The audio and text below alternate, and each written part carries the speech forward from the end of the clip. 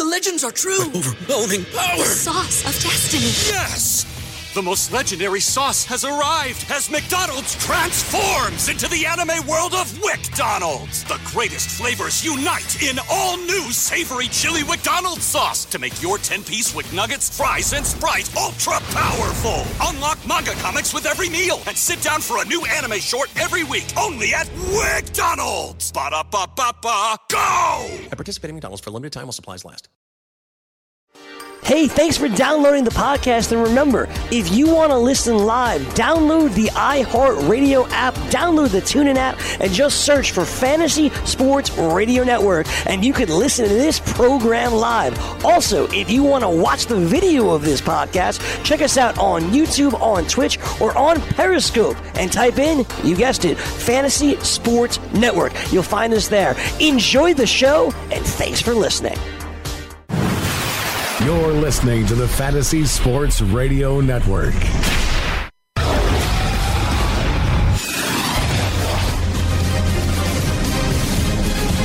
You are now tuned in to the Roto Experts. Rise and shine, fantasy players. It is a beautiful day in the neighborhood. Tuesday, June 19th. Let's cock-a-doodle do it. It is Roto Experts in the morning right here on the award-winning Fantasy Sports Radio Network. I am your host, Dane Martinez. They call me Speed Spitting Statistician, and as usual, we are joined by FSWA Hall of Famer, my co-host, the King, Scott Engel. Scott, it is a busy morning already. I look up and my team, the Trevor Ending Story, got great outings from Jacob deGrom, from Trevor Bauer. We have risen 3 points all the way up to second place.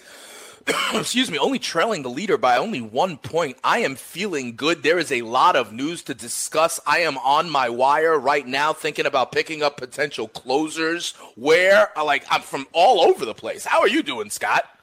I'm feeling relieved a little bit. You know, I was going through the highlights and the scores, and then I saw that Jaime Barria got lit up last night. I'm like, oh no, I dropped in the standings. I actually gained a half point because of all the hitting. You know, including Michael Conforto who had a big night as well. I feel like I dodged something there. You know, in my other league, Nick Pivetta struck out 13, so it kind of offset the Barria explosion. Yeah, absolutely. Pivetta had an incredible outing. Looking good. Nice bounce back after two rough starts last week. Yeah, I mean, listen, and there is news here, okay? I talked about I'm trying to pick up closers. There's a couple of situations that we need to look at, okay? And if you're listening to Roto Experts in the morning here, part of the reason you listen early in the morning is to get a scoop on your competitors. So let's talk about them. Scott, listen, first, Kelvin Herrera. We've talked about how the Royals are open for business. They traded John Jay already. They've moved Kelvin Herrera to the Washington Nationals. I think this is a huge move, Scott, for the Nationals. We know about their pitching staff already. You know, Scherzer, Gio having a great year, Strasburg when healthy. And now if they can nail up the back end, Doolittle has pitched, Doolittle has been very strong as the closer. They now add Herrera to that mix. I think that really shores up the back end of Washington. But talk to me about the impacts here. Is Doolittle still the guy in Washington? Where do you see Herrera fitting in for the Nationals? And who fills that void in Kansas City, Scott? Yeah, it's still going to be Doolittle. Okay. More published reports are indicating that is that Herrera is somebody they felt they had to get because Brandon Kinsler is on the DL. Ryan Madsen is not quite what he used to be, so they need a strong bridge. They feel to Doolittle. I could see Herrera vulturing some save chances here and there, maybe depending on a matchup or two. But I think it's going to be still going to continue to be Doolittle. There's no reason to mess with success as good as Doolittle has been this year. We don't even talk about Doolittle just because he is so good. he's one of those closers you don't talk about. It's like we don't talk about Edwin Diaz, who has 27 saves already, just because the guys are so good. The only closers that we talk about are the ones that are losing jobs or on the verge of having the job slip through their fingers. And there's other situations we can talk about in a little while. But I think it's still definitely going to be Doolittle. But, Doolittle hasn't gotten injured in the past, so it's good insurance as well. And if you play in a Holds league, Herrera's, definitely going to get a lot more opportunities there. And then you go to Kansas City, and it looks like Kevin McCarthy right now, but is what a lot of the public reports are saying, including the player news on the Roto Experts homepage provided by RotoBaller. Tim Hill is another possibility. Could be bullpen by committee because, even though McCarthy's going to get the first shot, he's not a dominant kind of guy. He's one of those more Brandon Kinsler types where, he's going to look to get ground balls, etc. Then you want a strikeout type closer. So I don't think anything's for sure in Kansas City, but I think McCarthy's going to get the first crack. Okay, fair enough. So maybe McCarthy is there, the answer now for the Royals. Remember, though, the Royals are not winning a ton of games, but we've said this before. Teams that are not amazing, they don't win a ton of games, but the games they do win are usually close. So keep an eye out on that. Yeah, here's two examples. Joakim Soria took out, before this week, he had 6 saves in 10 days for the White Sox, and Kyle Barraclough just got his 6th save last night, and he's only had the job about a month. Yep, so those are definitely examples. But, Scott, you mentioned there's a couple of other situations. You piqued my interest with that. Right now, literally, on my league's website, I am set up to potentially pick up Archie Bradley. Is that a good idea, Scott? He came in, got the save. I mean, this is a guy with great stuff. Are you saying, does Boxberger, is he loosening the grip on that job in Arizona? Boxberger had a big implosion on Sunday night. Right. And while it was only his third blown save of the year, he's not dominant. He doesn't throw 91, 93. For him, it's more about changing the eye level and changing speeds, etc. And he's done it very effectively for most of the year. But the fashion in which he blew the save, I don't know if the Diamondbacks are being reactionary here. I think they feel like they can contend, and they can't have Boxberger blowing games like that. So Bradley last night, they kept him in for the 9th inning, and he got the save. So this is a situation to monitor, as is the one in Philadelphia with Hector Neris getting sent down and Sir Anthony Rodriguez probably being the guy. He didn't get the shot last night, but he's probably going to be the guy. Sir Anthony Dominguez, I'm sorry. He's probably going to be the guy. Neris actually got sent to the minor leagues. I was never a big Hector Neris fan. He kind of reminds me of for people who can go back like Ugueth Urbina. Right. Yeah, guys who had the stuff, but you could never trust them in the 9th inning. And you've never been able to trust Hector Neris. Never. This is what I talk about, the closer mentality. Now, look, I can't get inside the head of Hector Neris, but he's got the stuff to close, but there's something in the 9th inning where he implodes. And that's why I talk about the closer mentality sometimes, because sometimes you get the guys who have the stuff, but they just can't handle the 9th inning consistently. Yeah, absolutely. So we'll keep our eye in Philadelphia. We'll keep our eye in Arizona. We'll keep our eye in Kansas City. We do, however, believe that ultimately Doolittle will hold on to the job. It's kind of like, Scott, when you mentioned the idea of the Edwin Diaz's and the Doolittles who have been great. It's almost to me like sometimes when you don't know who the referee is for a game or the umpire is for a game, that means they're doing a great job, But sometimes with a closer, if you don't know who they are, if we don't talk about it, it means because they're not getting blown up. It means they're humming right along, and that is certainly the case in... Hey, thanks for downloading the podcast. And remember, if you want to listen live, download the iHeartRadio app, download the TuneIn app, and just search for Fantasy Sports Radio Network, and you can listen to this program live. Also, if you want to watch the video of this podcast, check us out on YouTube, on Twitch, or on Periscope, and type in, you guessed it, Fantasy Sports Network. You'll find us there. Enjoy the show, and thanks for listening. You're listening to the Fantasy Sports Radio Network.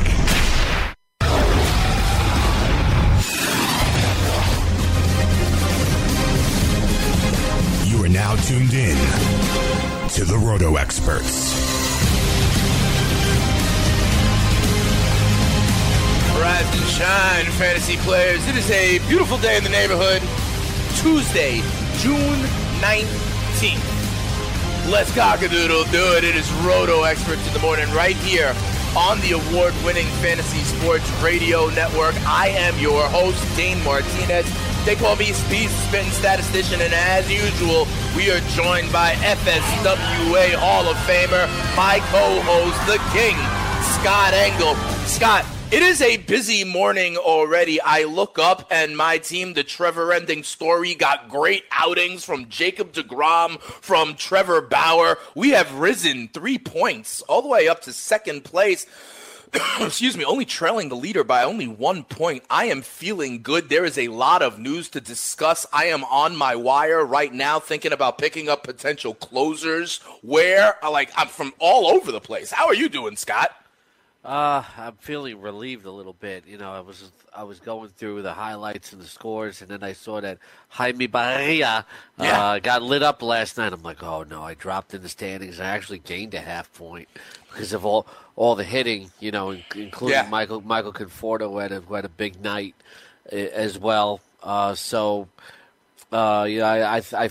like I dodged something there. You know, in my other league, Nick Pivetta struck out 13, so it kind of offset the Barria explosion. Yeah, absolutely. Pivetta had an incredible outing. Looking good. Nice bounce back after two rough starts last week. Yeah, I mean, listen, and there is news here, okay? I talked about I'm trying to pick up closers. There's a couple of situations that we need to look at, okay? And if you're listening to Roto Experts in the morning here, part of the reason you listen early in the morning is to get a scoop on your competitors. So let's talk about them. Scott, listen, first, Kelvin Herrera. We've talked about how the Royals are open for business. They traded John Jay already. They've moved Kelvin Herrera to the Washington Nationals. I think this is a huge move, Scott, for the Nationals. We know about their pitching staff already. You know, Scherzer, Gio having a great year, Strasburg when healthy. And now if they can nail up the back end, Doolittle has pitched, Doolittle has been very strong as the closer. They now add Herrera to that mix. I think that really shores up the back end of Washington. But talk to me about the impacts here. Is Doolittle still the guy in Washington? Where do you see Herrera fitting in for the Nationals? And who fills that void in Kansas City, Scott? Yeah, it's still going to be Doolittle. Okay. More published reports are indicating that Herrera is somebody they felt they had to get because Brandon Kinsler is on the DL. Ryan Madsen is not quite what he used to be, so they need a strong bridge. They feel to Doolittle. I could see Herrera vulturing some save chances here and there, maybe depending on a matchup or two. But I think it's going to be still going to continue to be Doolittle. There's no reason to mess with success as good as Doolittle has been this year. We don't even talk about Doolittle just because he is so good. He's one of those closers you don't talk about. It's like we don't talk about Edwin Diaz, who has 27 saves already just because the guys are so good. The only closers that we talk about are the ones that are losing jobs or on the verge of having the job slip through their fingers, and there's other situations we can talk about in a little while, but I think it's still definitely going to be Doolittle. But, Doolittle hasn't gotten injured in the past, so it's good insurance as well. And if you play in a Holds league, Herrera's, definitely going to get a lot more opportunities there. And then you go to Kansas City, and it looks like Kevin McCarthy right now, but is what a lot of the published reports are saying, including the player news on the Roto Experts homepage provided by RotoBaller. Tim Hill is another possibility. Could be bullpen by committee because, even though McCarthy's going to get the first shot, he's not a dominant kind of guy. He's one of those more Brandon Kinsler types where, he's going to look to get ground balls, etc. Then you want a strikeout type closer. So I don't think anything's for sure in Kansas City, but I think McCarthy's going to get the first crack.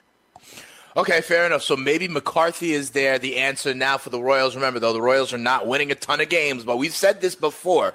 Teams that are not amazing, they don't win a ton of games, but the games they do win are usually close. So keep an eye out on that. Yeah, here's two examples. Joakim Soria took out before this week, he had 6 saves in 10 days for the White Sox, and Kyle Barraclough just got his 6th save last night, and he's only had the job about a month.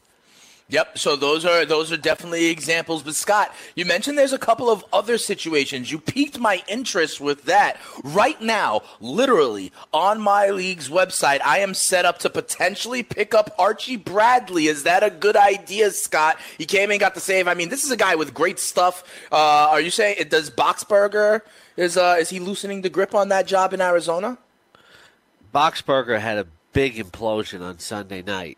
Right. And while it was only his third blown save of the year, he's not dominant. He doesn't throw 91, 93. For him, it's more about changing the eye level and changing speeds, etc. And he's done it very effectively for most of the year. But the fashion in which he blew the save, I don't know if the Diamondbacks are being reactionary here. I think they feel like they can contend, and they can't have Boxberger blowing games like that. So Bradley last night, they kept him in for the 9th inning, and he got the save. So this is a situation to monitor, as is the one in Philadelphia with Hector Neris getting sent down and Sir Anthony Rodriguez probably being the guy. He didn't get the shot last night, but he's probably going to be the guy. Sir Anthony Dominguez, I'm sorry. He's probably going to be the guy. Neris actually got sent to the minor leagues. I was never a big Hector Neris fan. He kind of reminds me of for people who can go back like Ugueth Urbina. Right. Yeah, guys who had the stuff, but you could never trust them in the 9th inning. And you've never been able to trust Hector Neris. Never. This is what I talk about, the closer mentality. Now, look, I can't get inside the head of Hector Neris, but he's got the stuff to close, but there's something in the 9th inning where he implodes. And that's why I talk about the closer mentality sometimes, because sometimes you get the guys who have the stuff, but they just can't handle the 9th inning consistently. Yeah, absolutely. So we'll keep our eye in Philadelphia. We'll keep our eye in Arizona. We'll keep our eye in Kansas City. We do, however, believe that ultimately Doolittle will hold on to the job. It's kind of like, Scott, when you mentioned the idea of the Edwin Diaz's and the Doolittles who have been great. It's almost to me like sometimes when you don't know who the referee is for a game or the umpire is for a game, that means they're doing a great job, But sometimes with a closer, if you don't know who they are, if we don't talk about it, it means because they're not getting blown up. It means they're humming right along, and that is certainly the case in Seattle. That is certainly the case in Washington, and now the Nationals just add to their kind of riches at the back end. Listen, I also thought it was really funny before we get into the game by games, and one of the games that happened here really started all the way back on May 15th. All right, the Yankees and the Nationals, speaking of the Nationals, finished that game that got suspended. Remember when it happened, Scott? We were wondering, hey, what happens if you have somebody and then you make a trade in the interim, or if they get sent down in the interim? And we were kind of going back and forth about what the technical rules were. Well, there was a funny wrinkle that happened yesterday. Listen, since then, as you know, Juan Soto has been called up by the Nationals, and he has been stroking, right? But now they continue the game, and I believe the Nationals go ahead and win that first game 5-3 yesterday, right? Juan Soto hits a home run. But all the stats are now charged to the game that happened May 15th. Juan Soto was called up on May 20th. So interestingly enough, Scott, he technically hit a home run in a game that happened 5 days before his Major League debut. For that reason, I'm now calling him the DeLorean on some Back to the Future. Kind of interesting wrinkle for Juan Soto, huh? Yeah, I know our producer, Chris Pavona, is going to appreciate that. He's probably the biggest Back to the Future fan I've ever met. That guy actually went to a convention last year and spent a lot of money to, meet the cast and get pictures with them. Well, Pavona is a cinephile, I will say that. And hey, Michael J. Fox, great Scott with Doc. I mean, that's some good quality stuff right there. But I did think the guy owns a Back to the Future hockey jersey.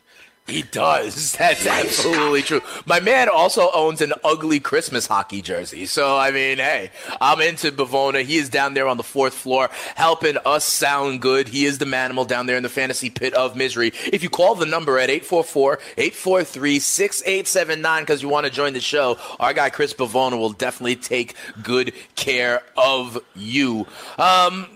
Scott, we also have trade reports. I know your Mets, Scott, I know your Mets popped off a little bit yesterday down in Coors Field. They have 12 runs they scored. I mean, guys like Brandon Nimmo with 2 home runs, Mesoraco going yard. Sounds like the offense might be waking up a little bit. But here in New York, we're also getting reports that the Mets are open for business. We heard this from Kansas City, and they have made moves. We heard this about Pittsburgh as well.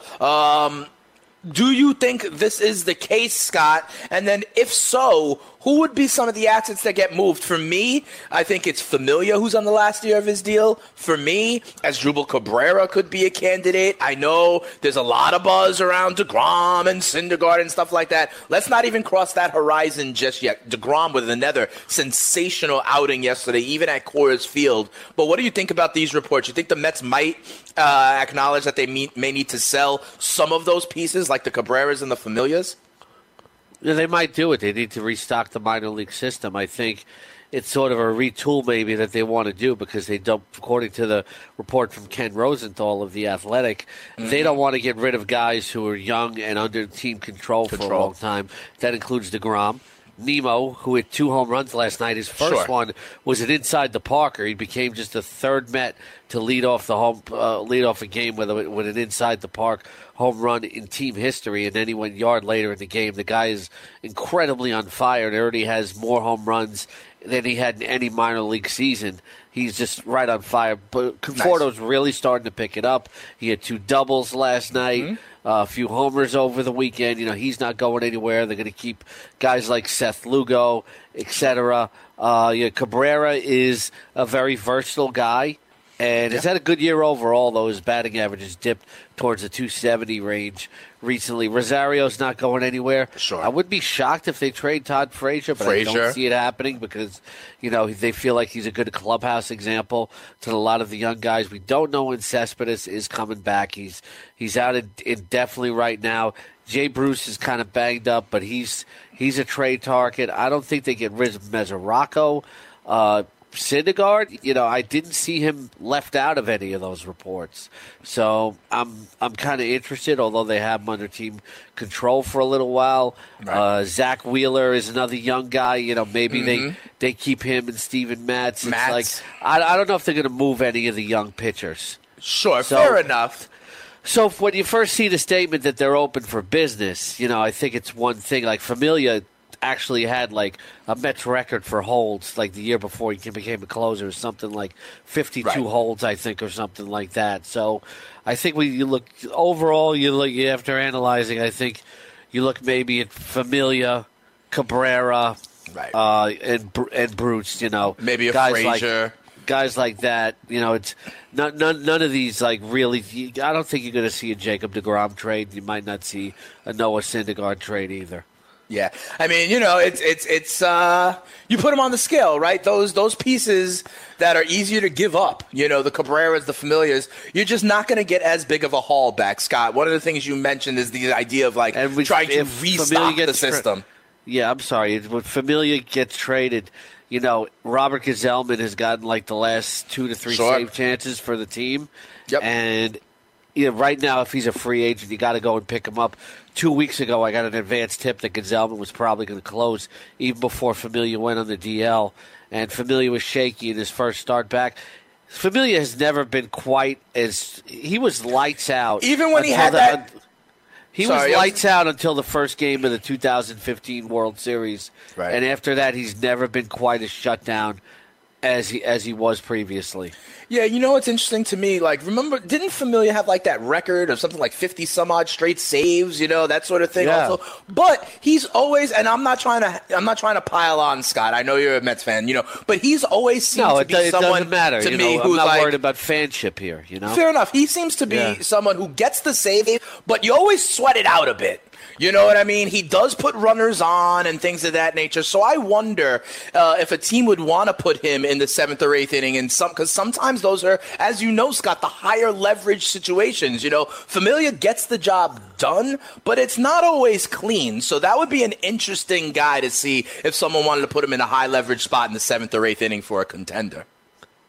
Yeah, because I don't know if a contender wants to exactly put him. That's what I mean. The way that he's pitched this year. So look, the guy does have some excellent stuff, but sometimes his command deserts him in big situations, and maybe a change of scenery here. I'm not sure. We'll see. If I was a playoff team and I had Familia in a tight game in the 8th inning, I'd be kind of sweating. As much as I like the guy, it's like I'd hate. You talk about fanship and stuff like that. It's like I'd hate to see Jerry Familia go from a personal perspective, because he's a really nice guy. I always tell him I draft him on my fantasy teams.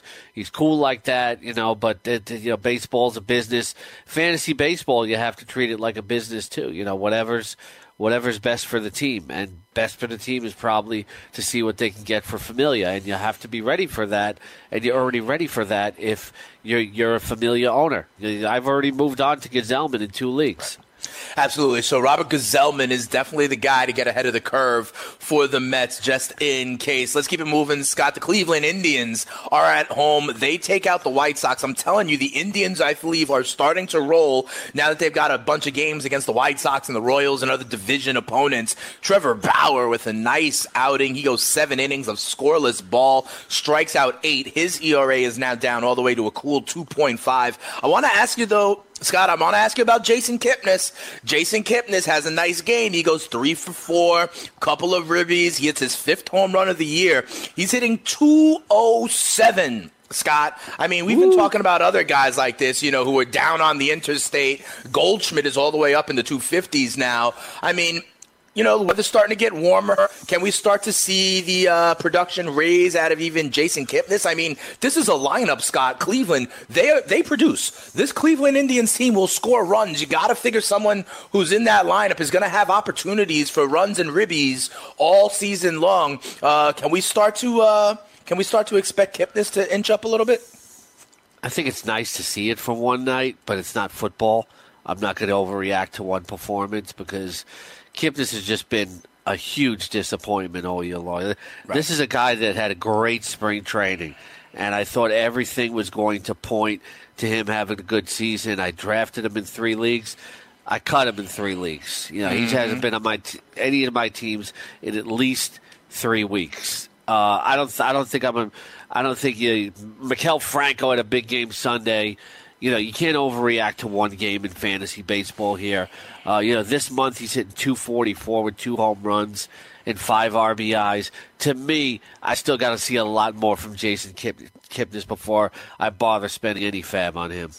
Okay, so we still, it's nice to see, but we'll fully believe it when we see it in that game. Let's keep it moving, Scott. The Houston Astros, man. Houston Astros just continue to win. Everybody started being like, hey, don't look now, but Seattle's actually in first place. And Houston said, oh, yeah, hold my beer. They win 11 in a row, this time in walk-off fashion with a Bregman double. 12 in a row now. It's 12? Excuse me. Tying a franchise record. I'm 1 day behind. Excuse me. Bregman gets the walk-off double. I want to ask you about Yuri Gurriel, though, Scott. He goes 2 for 4 with 2 ribbies. He's now up to hitting .305. Gurriel was kind of just like scuffling along for a little while, but he seems to be heating up. Is that a legitimate corner infielder for teams? Definitely. Chris Mitchell on Roto Experts does a great column every Thursday called Trending and Noteworthy. And he was talking about how the guy, was getting back into good health. I think Inside Injuries was also talking about him as well. And actually was Inside Injuries, although Chris does do a great column. Inside Injuries was talking about him as a waiver pickup last week because his health was starting to round back into form, and he was starting to see him hit for average, and the power was going to come. This month, he's hitting .371. He's only got 1 homer, but he's got 15 RBIs, and the power is still there.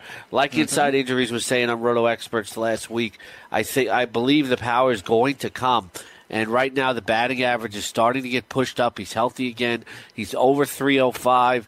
It's probably like a high water mark for him. But I think Gurriel is somebody that still may be out there in a few leagues. In some of the more competitive leagues, I don't think he is. But this is a guy that hit just 18 home runs a year ago and hit .299. So definitely a good call there. Absolutely, professional hitter Yuri Gurriel. The kind of some of the his situation in the World Series. I don't know if associate professional and you're going ever in the same sentence after what he pulled in the playoffs? That's what I was saying. That's what I said. The stuff that happened in the World Series, unfortunately, notwithstanding. Let me ask you, though, something, Scott. As I continue to try to figure out these Tampa Bay Rays and what they do from the pitching standpoint, okay? They start Stanek as like the quote-unquote opener. They were winning in this game, okay? So I thought I was going to get a good read. Remember back, after they traded Colome, a lot of people were thinking, Scott, that it was going to be Alvarado, who kind of took on this role. That's what a lot of people thought. And then like the Romo, kind of the opener, the closer. A few weeks ago when this happened, I picked up Alvarado on spec. He has not gotten me a single save, okay? And they used him today or last night. It looks like they used him in like the fifth or sixth inning. He did get a hold. But let me ask you something. I can drop Alvarado to go grab Archie Bradley, correct? I would definitely do that. It's Sergio Romo. It looks like it's Romo, right? Last night, no, he blew the save last night. So yeah, maybe but still, he won't get the next chance. No, but I'm asking Alvarado. What's up with Alvarado? A lot of people thought it was Alvarado coming in. He hasn't had any saves since Colome's been down, and they're using him in a game where they're winning in like the sixth inning. So what's the answer in Tampa Bay? There is none. He might get close tonight. He might, but I don't want to deal with it anymore, The situation is just crazy. It's the worst closer situation in baseball. Romo took his second loss last night, blowing the save. Mm-hmm. But this guy's got closing experience. In 2013 and 2014, he saved a combined total of 61 games. And I don't know. Look, you always want to win when you play baseball. That's what the team is going to tell you. But this team is not going to be in a pennant race. They might be able to survive with Romo closing the games and may give another chance because he's got that sort of experience. But, Alvarado might be starting tonight. So, this team is just stay away from it except for Ian Snell and Chris Archer. I wouldn't mess with anything else. What about Eovaldi? He's on the DL. Scott, what about Eovaldi, Scott? Like, he's looked decent. He's looked up and down in his You just like him because he's a former Yankee. No, that is not the case. But I will go ahead and pull the trigger and grab myself some Archie Bradley instead of dealing with this kind of situation there in Eovaldi Eovaldi's long been a tease, and I'm way past the point of ever considering it for fantasy. You heard all. You don't like a tease every now and then, Scott? All this velocity. Well, not maybe during the day shift. Not in fantasy baseball. Fair enough. But he's only striking out 7.17 batters per game. His strand rate has been unfortunate. He's got a 4.63 ERA with a 3.71 xFIP. But the guy's never amounted to nothing. He's a waste of time. Yeah, absolutely. Hey, Scott, one more game I want to get into before I take our first break here on Roto Experts in the Morning on the award-winning Fantasy Sports Radio Network. The Texas Rangers go into Kansas City. They get a win 6-3. I bring this up because I want to shout out three specific things and give props in three ways. One, Scott, did you know that our guy J-Rod and RotoCleo picked Shin-Soo Choo to go yard, and it worked out? This is the second time now J-Rod has picked Shin-Soo Choo to go yard, and he did it correctly, Choo, with his 13th home run of the season. So big shout-out to J-Rod there. I also want to give a shout-out to Get a Whiff of my Bartolo Colon. He gets his fourth win of the season, going 6 innings, 3 earned 1, striking out only 1. But I bring this up because he now has more wins than any other Dominican-born pitcher in Major League Baseball history, passing Juan Marichal for that owner. And while I'm shouting out Dominicans, this Puerto Rican from the Bronx also has to shout out Adrian Beltre, who hit his third home run of the year. Scott, Beltre keeps chugging along. He's hitting .322. Where do you want to go with these Rangers, Scott? Yeah, Inside Injuries actually recommended trading him because he's going to remain a high injury risk, especially at his age, and he's getting banged up. He can still hit, but, if you can move him for anything, Inside Injuries is saying maybe get rid of him. Bartolo Colon's been up and down this year. Shin-Soo Choo's having a renaissance season. People thought he was done like 2-3 years ago, and he's having a terrific first half. Yeah, absolutely. So big shout out to our guy J-Rod, who nailed the Chew pick, and to two of these Dominican-born baseball stars, Adrian Beltre and of course Bartolo Cologne. Hey, Scott, we are off and running. We got a lot to do today. When we come back here on Roto Experts in the Morning, right here on the Fantasy Sports Radio Network, I'm going to ask Scott, who got banged up a little bit yesterday. He'll give you his bumps and bruises, a couple maybe more games to talk about. Then we got to preview DFS Daily Fantasy for a Tuesday when everybody's in play. And then Michael Waterloo has a great article on Roto Experts in the Morning. We'll talk about who's rising, who's falling in the month of June. All that and more. You got the spitting statistician and El Rey de Fantasia. It's Roto Experts in the Morning. Come on, right back.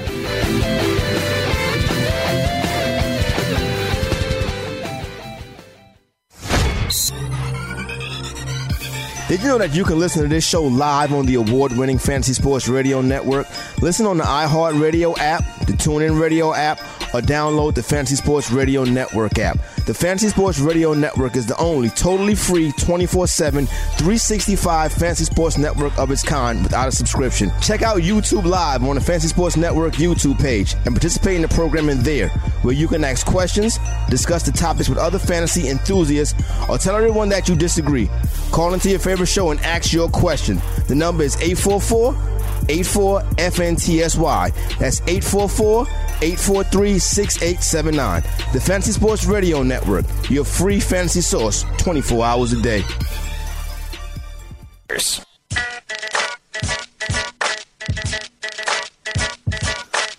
And I got what it takes to rock the mic, right? What? Hey, Scott, you're educating me on Kiss. This is Beanie Siegel. He was in like Jay-Z's crew in the late 90s, the early 2000s. This is one of Beanie Siegel's. He is not.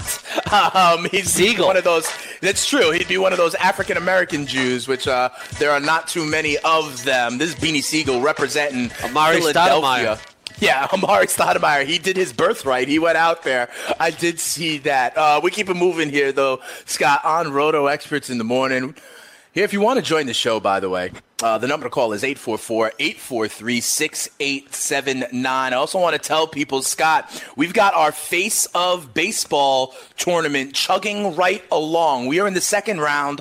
As you expected, Scott, Mike Trout took out Justin Verlander. The upset is done in that. Our second round matchup today is the 1 seed back in action, Scott. It is the 1 seed Bryce Harper against the 8 seed Albert Pujols. Kind of the present meets the past in this one, Scott. Right now, Harper's pulling away with 2/3 of the vote. It's like 67-33. You think that's pretty much going to hold, right? Bryce Harper is the 1 seed. It is, should but move right on now, to the semis. It'd be a more interesting debate if you asked me who the better hitter is right now. It's like Bryce Harper's really struggling. He's got his average down to 213 right now, if you haven't noticed. Oh, wow. Tom Verducci did a great piece. If you're going to watch Quick Pitch today on MLB Network, tuned in halfway throughout the show. I caught it early this morning. Tom Verducci is just brilliant. I love watching, reading, listening to the guy, and he talks about why Harper is struggling so much. Like he went 0 for 3 against Sonny Gray last night, and he's over anxious. He's chasing pitches out of the zone and getting away from his hitting mechanics, and just outside of the first 2 weeks of the season, Harper's been a big disappointment. Meanwhile, Albert Pujols this month has 5 home runs and 14 RBIs. Yeah, it's interesting. I mean, remember the last time we brought up Albert Pujols? He took out Clayton Kershaw in the first round, Scott, and we were saying, like, oh, Albert Pujols, maybe he was the face of baseball, like, in a bygone era, maybe like 10 years ago or something. But right now, in the here and now, Pujols is hot and Harper is not. Hey, Scott, do you think... I mean, remember we had Rusty Ryle on about a month ago, and he was talking about how important the mental side of things are. So, I know you can't get into the player's head, Scott, but as we know, this free agency, Bryce Harper is kind of the face of next year's big-time free agent class, where he's supposed to get $350 million, and all these guys, the Donaldsons of the world are out there as well. Do you think maybe he's pressing to have big-time stats because he knows that money is on the doorstep? Do you think that there's anything to that in his mind? With all respect, I think that's overanalysis. It could be. That's the way that fans look at the game. The players don't look at the game right now. talking about Verducci's piece, right now they're giving Bryce Harper nothing to hit. They're working him on the outside part of the plate in a very small area. They're working him down in the zone. Gray had very good command last night and was hitting the outside part. He's over anxious and he's chasing pitches and he's lost his better mechanics. That's all it is. It has nothing to do with free agency. All right, fair enough. These guys are trained, especially Bryce Harper. These guys are trained. If you ever saw the movie For the Love of the Game, yes. And when Quaid would talk about release the mechanism, and he would block everything out. Those guys are trained to block everything out. They're trained to deal with the pressure, etc., and to tune things out. We're not players. We're fans. We in the media talk about these things more than the players do. They have different perspectives than we do on it. Well, fair enough, but they don't have to talk about it for hours and hours a day. They just got to go out and perform. Maybe, Scott, the idea that Daniel Murphy is back in that lineup helping out could be a little bit of a help. Speaking of the return that's not going to make pitchers pitch Harper any different. Okay. Right now they're succeeding with getting him out. And well, let me ask you this, though, Scott. Until he adjusts back, because baseball is a constant game of adjustments, as cliche as it sounds, they're going to keep pitching it that way. I think that's fair. Okay, Scott, and you say that that won't help. But even when we had Rusty Ryle on, he did. Remember back in say May when Goldie was scuffling so much, he did allude to the fact that there was no J.D. Martinez in that lineup anymore. A.J. Pollock was gone. The support around him, he did allude to the players kind of taking note of that. And so I'm just trying to make the analogy of Murphy supporting Harper in that lineup. It sounds like players sometimes do think about what they have around them. Maybe not because of what they think about, but because pitchers pitch them differently. If they don't have to, like you said, if they're just working the edges, they don't need to go over the meat of the plate. They're not worried about walking them, so they could pitch a little bit more fine to these superstars. With Harper, it's not like when Murphy wasn't out, there wasn't other good hitters in the lineup there. And with Harper, you got to attack him on his own. You can't worry about the rest of the lineup there. You want to get him out, or you don't want him to hit a home run. They found an effective way to pitch him, and that's going to continue until he personally adjusts. He's pressing right now at the plate. With Goldschmidt, there was something that his former teammate Rusty didn't talk about that we never brought up. Goldschmidt was hitting the head during a minor league game in spring training, and sometimes that has an effect on a player too. But with Goldschmidt, he was just cold. He wasn't doing anything differently. He wasn't getting the results. It sounds bland, but no one had an answer for why Goldschmidt was so cold. Well, fair enough, but he's heating up right now. He doesn't have A.J. Pollock. He doesn't have J.D. Martinez, and this guy is absolutely killing it right now. Fair enough. Goldie is definitely hot. And as we talk about all the time, this is a game of inputs, not necessarily outputs. You control what you can control. Have a good at-bat, put a good swing on the ball, and see what happens. Hey, Scott, we got some injuries to talk about. Who got banged up? Who's on the way back here for their teams and for your fantasy teams? What's the injury report, Scott? Very interesting about how Clayton Kershaw has pitched one simulated game. And now it says that he's going to be ready to pitch within the next 5 days and come off the DL. It's not the first time that he's done it. And so it's going to be very interesting to see. Could we see Clayton Kershaw back within the next 5 days?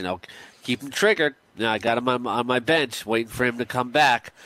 Also, Jeremy Hellickson is going to throw a simulated game today. He's dealing with the hamstring injury. Javier Baez is supposed to come back from an elbow injury as soon as today. Jay Bruce was scratched from the Mets lineup yesterday because he's dealing with continued hip and back problems. So I had to pull him out of one of my lineups. Brett Gardner missed the doubleheader yesterday with the Yankees. He continues to deal with a knee injury. And Clint Frazier was actually called up from the minor leagues. Yeah. So there could be some real concern there. Avisail Garcia is expected to come back this weekend. All right, fair enough. I'll add just one more because I know from my good old Trevor Ending story, Matt Adams as well, with a finger. He got plunked over the weekend trying to bunt, and so he hasn't played since Friday either. You know, I got to bring it back to the Clint Frazier and the Yankees, right? They're doing it for Gardner, right, because he's got the sore knee. Do you think in any way they might be trying to showcase him as well because of this trading deadline stuff? Or is that one of those fan narratives of mine? I think Frazier has value regardless. Okay, so he's someone that they don't need to showcase we're because the league knows guilty. that. We're all guilty of the fan narrative. You know, a lot of guys in the media do it too. So, you know, I think you learn that being on, you know, kind of on the beat. But, you know, it's not a bad thing necessarily because, you know, not everybody is around the game all the time and, you know, is exposed to the way that players think. And often players aren't forthcoming too. It's, you know, you have to read and pick and read between the lines when guys are bullshitting you or telling you the truth. Absolutely, absolutely. So, yes, the league already knows that Clint Frazier is a blue-chip prospect, but he'll get some chance in pinstripes with Gardner a little bit on the mend. I think he's got a sore knee. I think he went for an MRI. Scotty, I got to tell you, listen, if you want to go to a 2000 World Series game, maybe you're a Nationals fan, maybe you're an Astros fan, maybe you're a Yankees fan or a Red Sox fan, an Indians fan, maybe and you you're think Corey your Parson, team, you're both. Maybe, there you go, and you think your team might be there. Well, I've got a way for you to potentially win tickets to a 2018 World Series game. Tune into the Fantasy Sports Radio Network between July 8th and July 17th in a few weeks. We'll be playing the DKMS Trivia Challenge for your shot to call in and win and get a chance to go see the Fall Classic in person. You know the number already. It's 844-843-6879. What we're doing is we got a contest sponsored by DKMS. You know the folks over at DKMS. They look for your help in the fight against blood cancer. I say it all the time. You could be hitting 300 like JT Realmuto, and that is a great average in baseball. But 30%, when you're talking about finding a matching donor just about blood cancer, that is not going to cut it. We need you to help out. Go check it out at dailyroto.com/DKMS. That's dailyroto.com/DKMS. We're also got the DKMS Trivia Challenge July 8th through the 17th. You could holler at us and potentially win 2 tickets to the Fall Classic. Do you think they would take us, Scott, if one of our listeners won? You know, you think they would take you, me, or Jake? I think if it was like one of our longtime listeners, like a Ron Cafferty or somebody like that, they would might take you, right? us.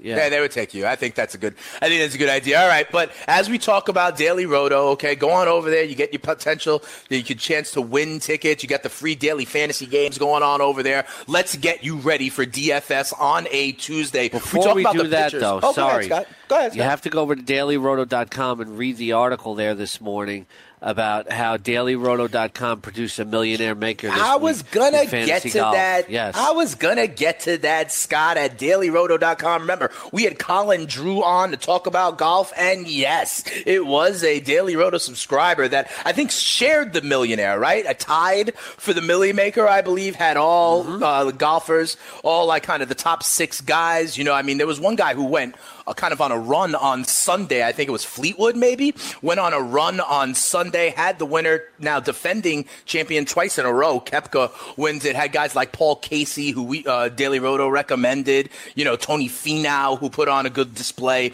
as well. But yes, Daily Roto continuing to make millionaires in the world of DFS. Hey, Scott, we got some aces on the hill today. You got Verlander on the hill. You got Chris Sale on the hill. I, however, am intrigued by going slightly less. I love Mike Clevenger today against the White Sox. He had his last outing against the White Sox, Scott, went 7 innings, and I believe he struck out like 11 guys in his last outing in that against this same team. What do you think about that, Scott, generally, when you get 2 turns in a row and you're facing the same team? Do you think it's harder to match that performance, or do you have their number kind of thing? Or if you see them twice in the span of a week, is it maybe, should I go off Clevenger today because maybe the White Sox can get a good read on him because they saw him 5 days earlier? I think that might be a little overanalyzing it. Okay. You know, Clevenger's That's just what a I good do. pitcher, and the White Sox are not a good lineup. You know, Okay. maybe for a hitter or two, you see these guys a few times a year, and the White Sox could still get shut out. So, I like Clevenger. Period. It's based off the matchup. He's just a good pitcher. Maybe for a Jose Abreu or somebody who's got good sample size against him, maybe that applies. But I don't think up and down the lineup. So I like Clevenger. I also like Mike Soroka. Against Toronto. He's 2-1 with a 2.57 ERA. He's shown he can take advantage of weak lineups. And I don't want to do this because I have him on my team. And whenever I recommend a guy on my seasonal team and I recommend him in daily, he gets blown up. I like Matt Boyd against the Cincinnati Reds. He's got a 3.23 ERA going against Sal Romano against the other side. He could get some run support as well.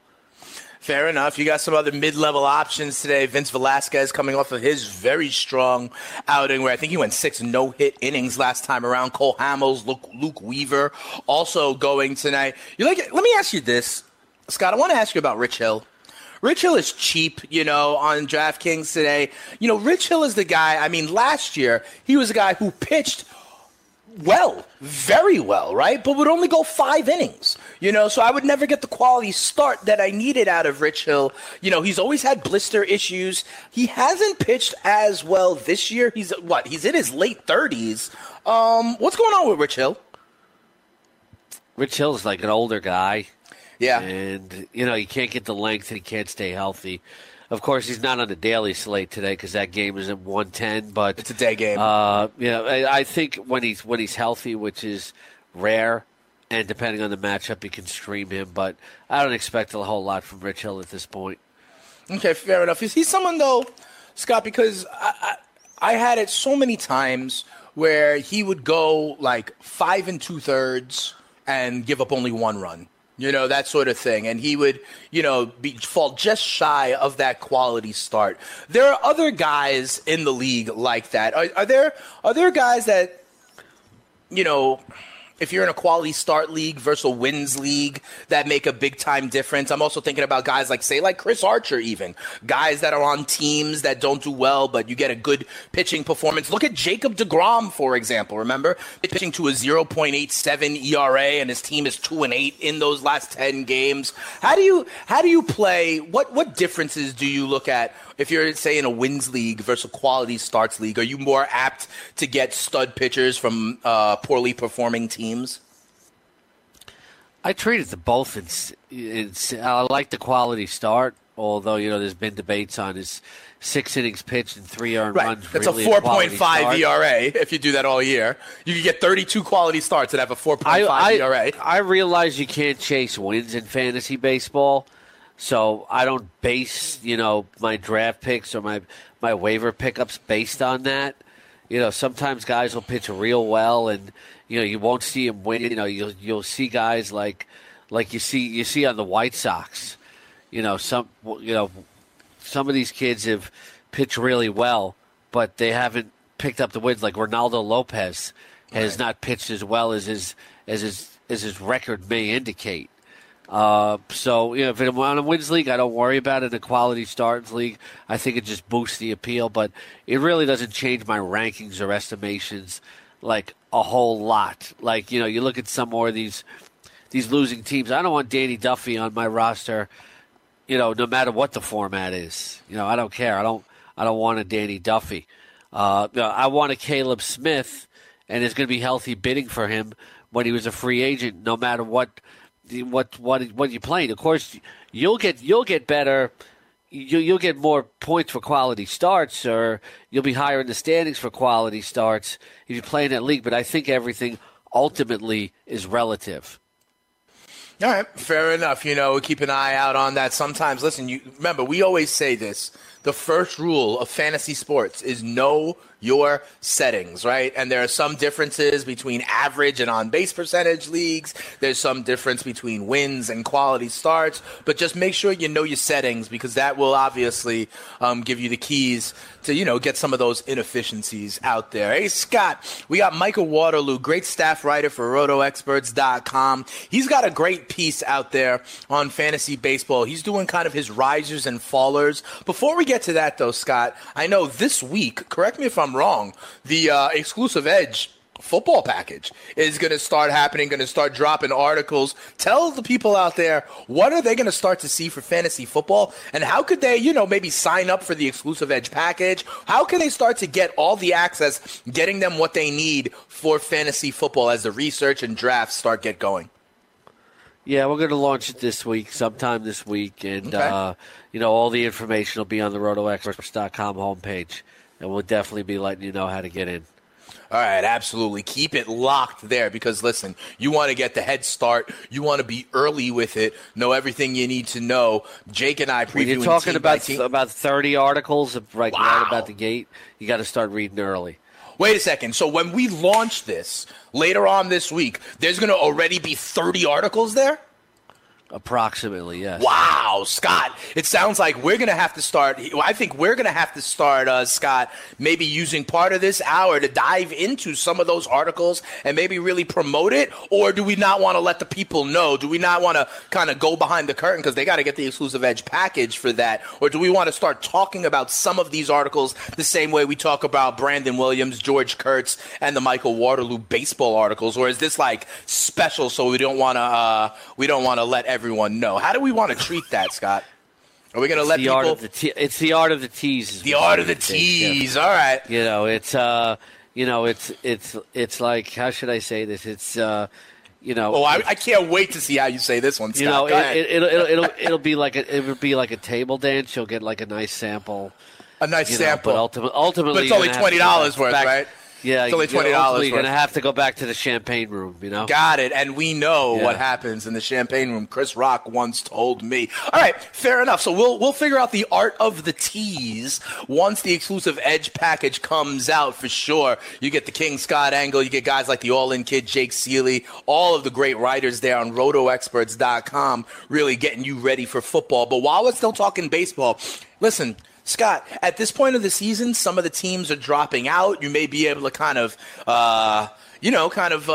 steal a player who's really doing well in the month of June. And Michael Waterloo has his notable risers and fallers. I want to touch on some of these guys. His latest in-season rankings. Yeah. To use for your trade and waiver purposes.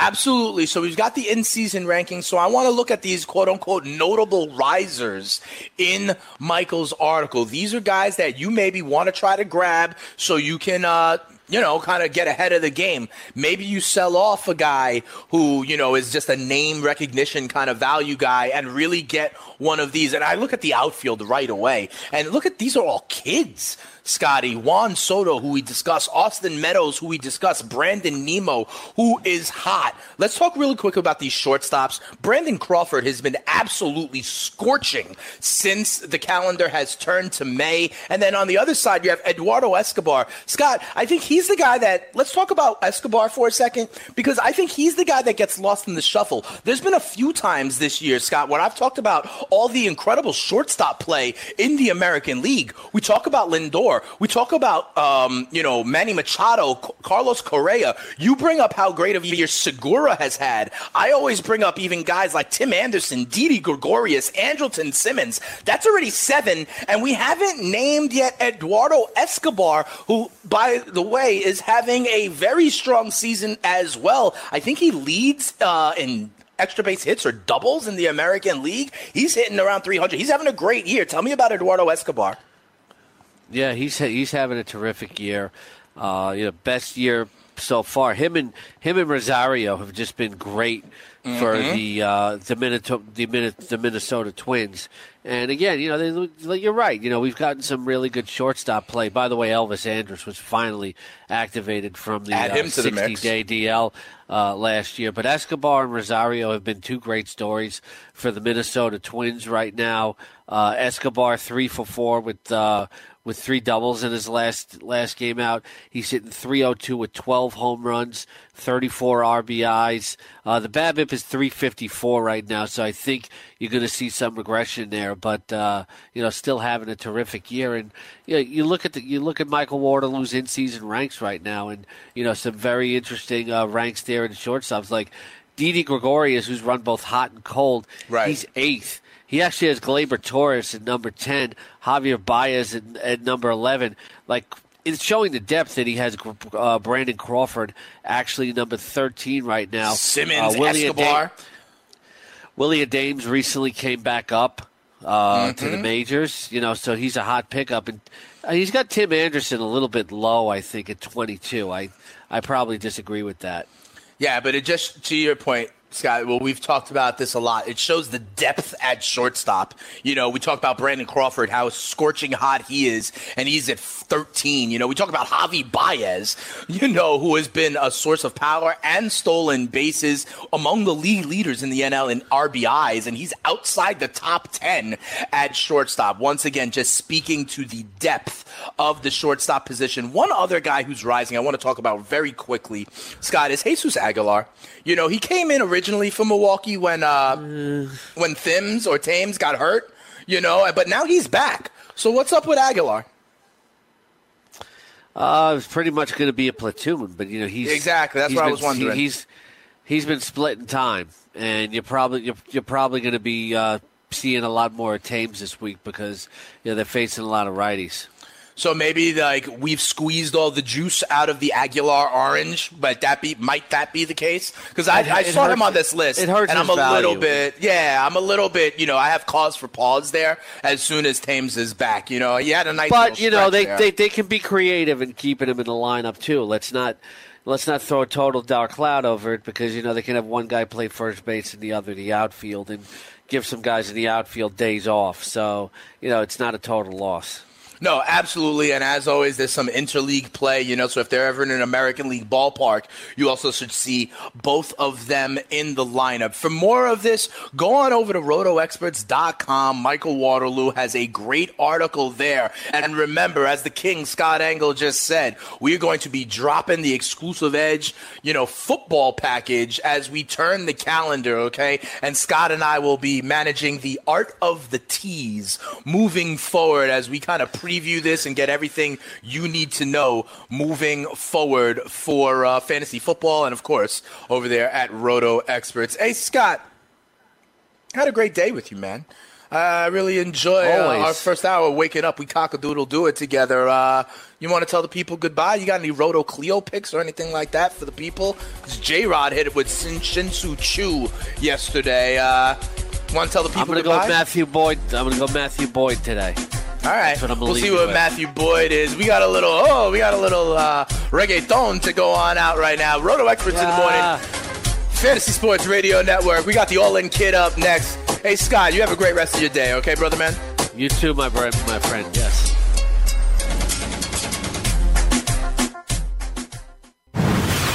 You're listening to the Fantasy Sports Radio Network.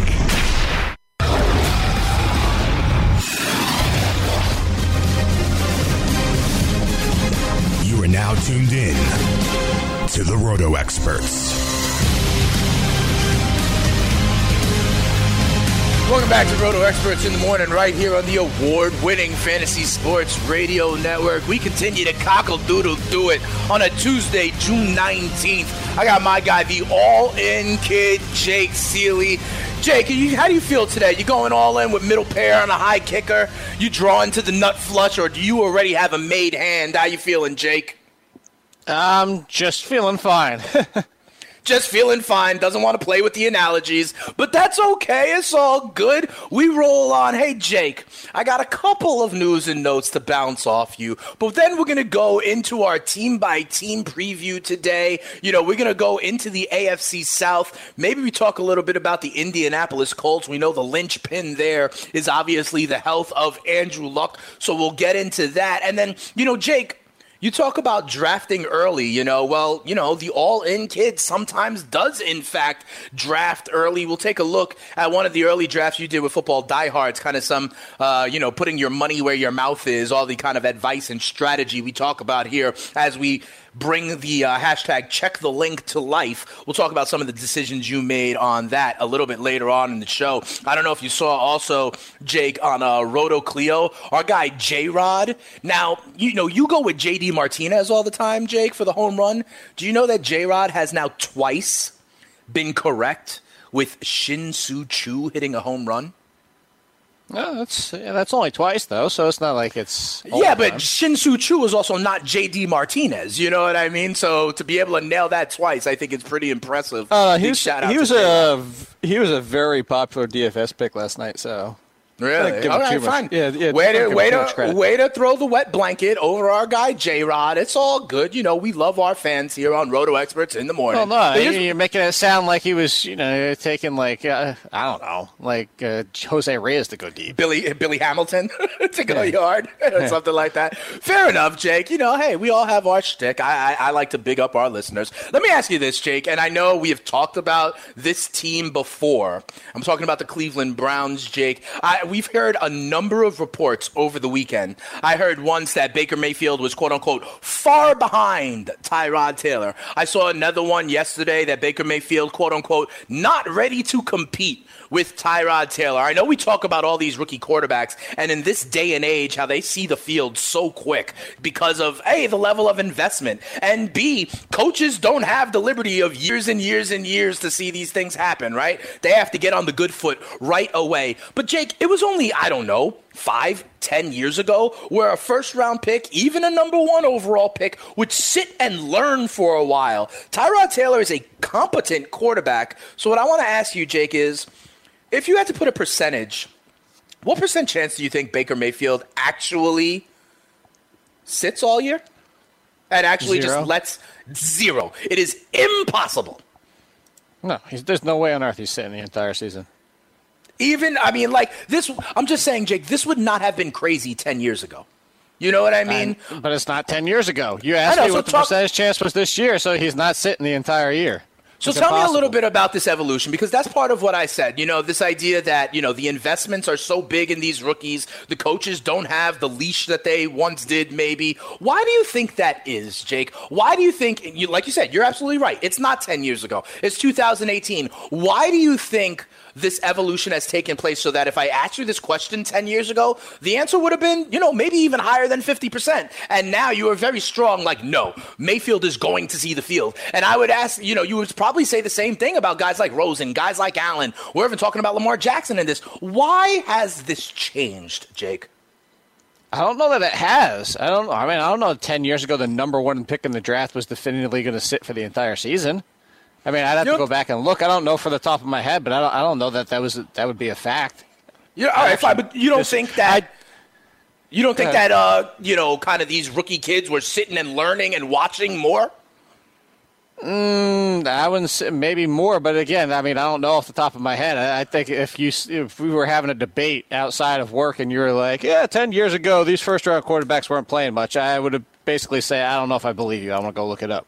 Just because I think everybody automatically thinks about Aaron Rodgers. Aaron Rodgers sat because he was behind Brett Favre. Right, he was behind Brett Favre. He was like the 20-something overall pick. I understand that. Right. But even, I don't know. And I'm trying to figure out the actual year, let's say, right? Did Tim Couch start right away? Did Achilles Smith start right away? Then did Donovan McNabb start right away? I'm not sure. I don't remember, but I do feel like this is sort of changing. Jake Locker and Blaine Gabbert both start the first season. Yep. Did Christian Ponder start right away in that same draft? No, so that's what I'm saying. Is you have to go back and check the link, do the research. All right, fair enough. So I feel like it has moved, but go ahead. I don't know that it has. Maybe a little bit to a little more degree, but that's just the fact that the NFL is looking for their next quarterback. Everybody wants their next quarterback. But as I said, it's still 0%. That's just once they're out of it for this season, they're going to move on to Mayfield. Whether it's quickly or whether it takes half the season because they have a pretty advantageous first half schedule, and Tyrod Taylor is a good quarterback, it might take a little while, but at some point, Baker Mayfield's starting for this team. Even if... Let me just press you one more thing here, Jake. You say Tyrod Taylor is a legitimate NFL quarterback. I think he has proven that. We've talked about how the offensive line is solid. We've talked about how there's more weapons now. We've both agreed that we think the Ravens and the Bengals are maybe on the decline there. We've both said maybe the Browns could be in second place in this division. Is there a universe where the Browns are, in fact, a fringe wild card contender? And in that case, they don't make the move? What if, Jake, what if this team is, what if this team is 6-5? in November. Not happening. Okay, all right. Like there is no universe where they let Tyrod Taylor play out the string because they're actually competitive. For the 5th time, all right. No. All right, fine. Clearly, Jake Seeley is not going to take the bait on the Cleveland Browns and these rookie quarterbacks. Let's keep it moving then, Jake. One player. We're going to go into our AFC South previews and get it started with the Indianapolis Colts today. But I wanted to bring up the Colts today because, listen, we're hearing reports that Andrew Luck says he is pain-free. We're going to talk about what the impact is on, Andrew Luck and his ADP, for T.Y. Hilton and others. But the people I want to ask you about, Jake, before we dive into the preview here, is the tight ends. Jack Doyle is a guy that a lot of people kind of like, but I think it's under kind of reported, and we haven't talked about this much.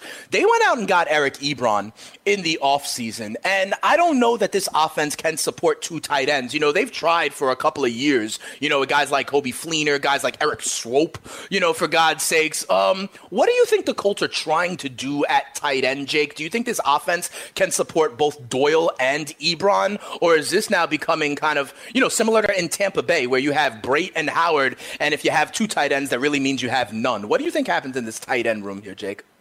The same thing that's been happening for years. The Colts like 2 tight ends, and it's going to, Ebron's going to take away some of the value from Jack Doyle, but Jack Doyle will still be the number 1 because Eric Ebron has his own issues, whether it's the fact that his route running is questionable at times, his hands are always questionable. But this is just an offense. This is what it is. They run a lot of 12. People just have to understand that. Every single year we joke about it and say you're always aggravated at the second tight end behind the lead guy, and it was Jack Doyle one year, and it was Dwayne Allen one year, and you just get aggravated at the second guy up. But that's just the way the Colts run the offense. I don't know why people keep thinking things are going to change. That's what the Colts like.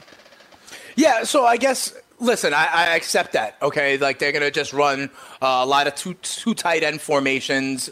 But for me, that even, like you said, eating into Jack Doyle, do you have Jack Doyle still as a tight end 1? Like, if you have 2 tight ends there and both of them have the ability to produce and catch passes, to me, it kind of downplays both of them. I think it depresses the value of both of them. Do you see one standing out above the other big time and one being viable and another not? Or do these kind of, eat into each other's potential? No, it's the fact of what it's going to continue to be. There's always been a tight end 1 there. It's always been the lead option has been the tight end 1. It's just the guy behind him takes away what could be a guaranteed top 5, top 10. So, yeah, Jack Doyle is still a fringe tight end 1.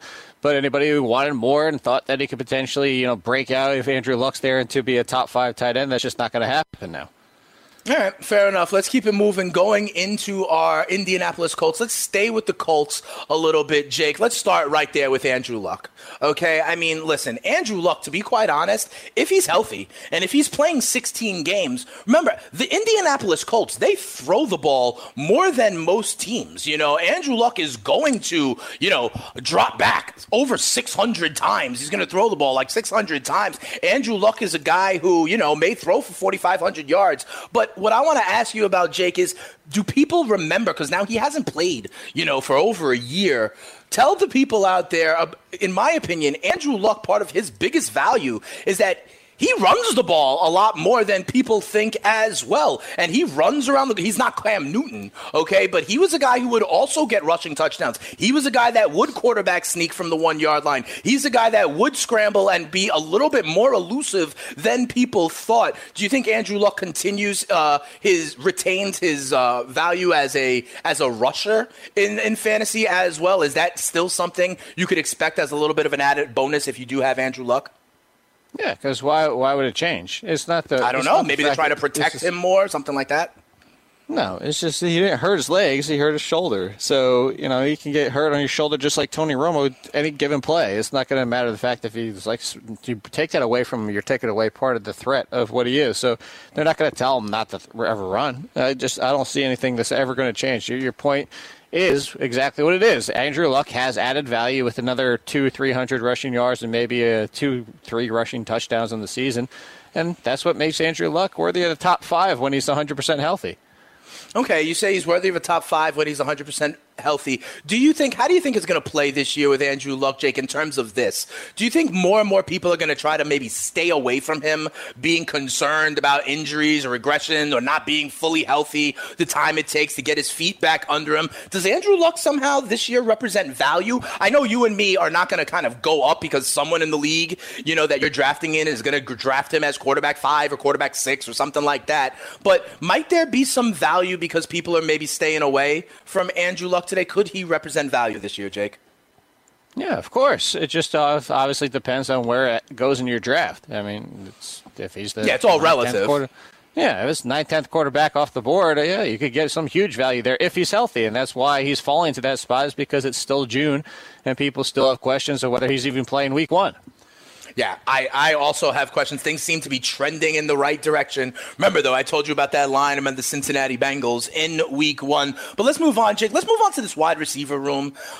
Jake, I was a big fan the last few years, although he had a great chemistry with Andrew Luck. I'm talking about Dante Moncrief, and he is gone now from this team. And when I look at this roster, Jake, honestly, when I look at guys like Ryan Grant, Chester Rogers, the kid Deion Kane, I'm a little skeptical of this wide receiver room. Obviously, there's T.Y. Hilton, who I believe, and I think you agree, is a back-end wide receiver 1, especially if Andrew Luck is there. 2 years ago, he led the NFL in receiving yards. But Jake, there is a huge, precipitous drop after T.Y. Hilton. Talk to me here. Who do you like as maybe this number 2 guy? Because if you can get the number 2 wide receiver correct here, you may represent some value. If Andrew Luck is there and you're right and it's Ryan Grant, or you're right and Deion Kane comes on, or whatever the case may be, is there potential if you nail who that true second wide receiver is for the Colts? And who do you think that might be? No, of course there's value, because it's Andrew Luck's at quarterback and he's throwing for 4,500 yards. There's going to be value there. So I've been on the fact that since the draft rolled around that Deion Kane is their second best wide receiver.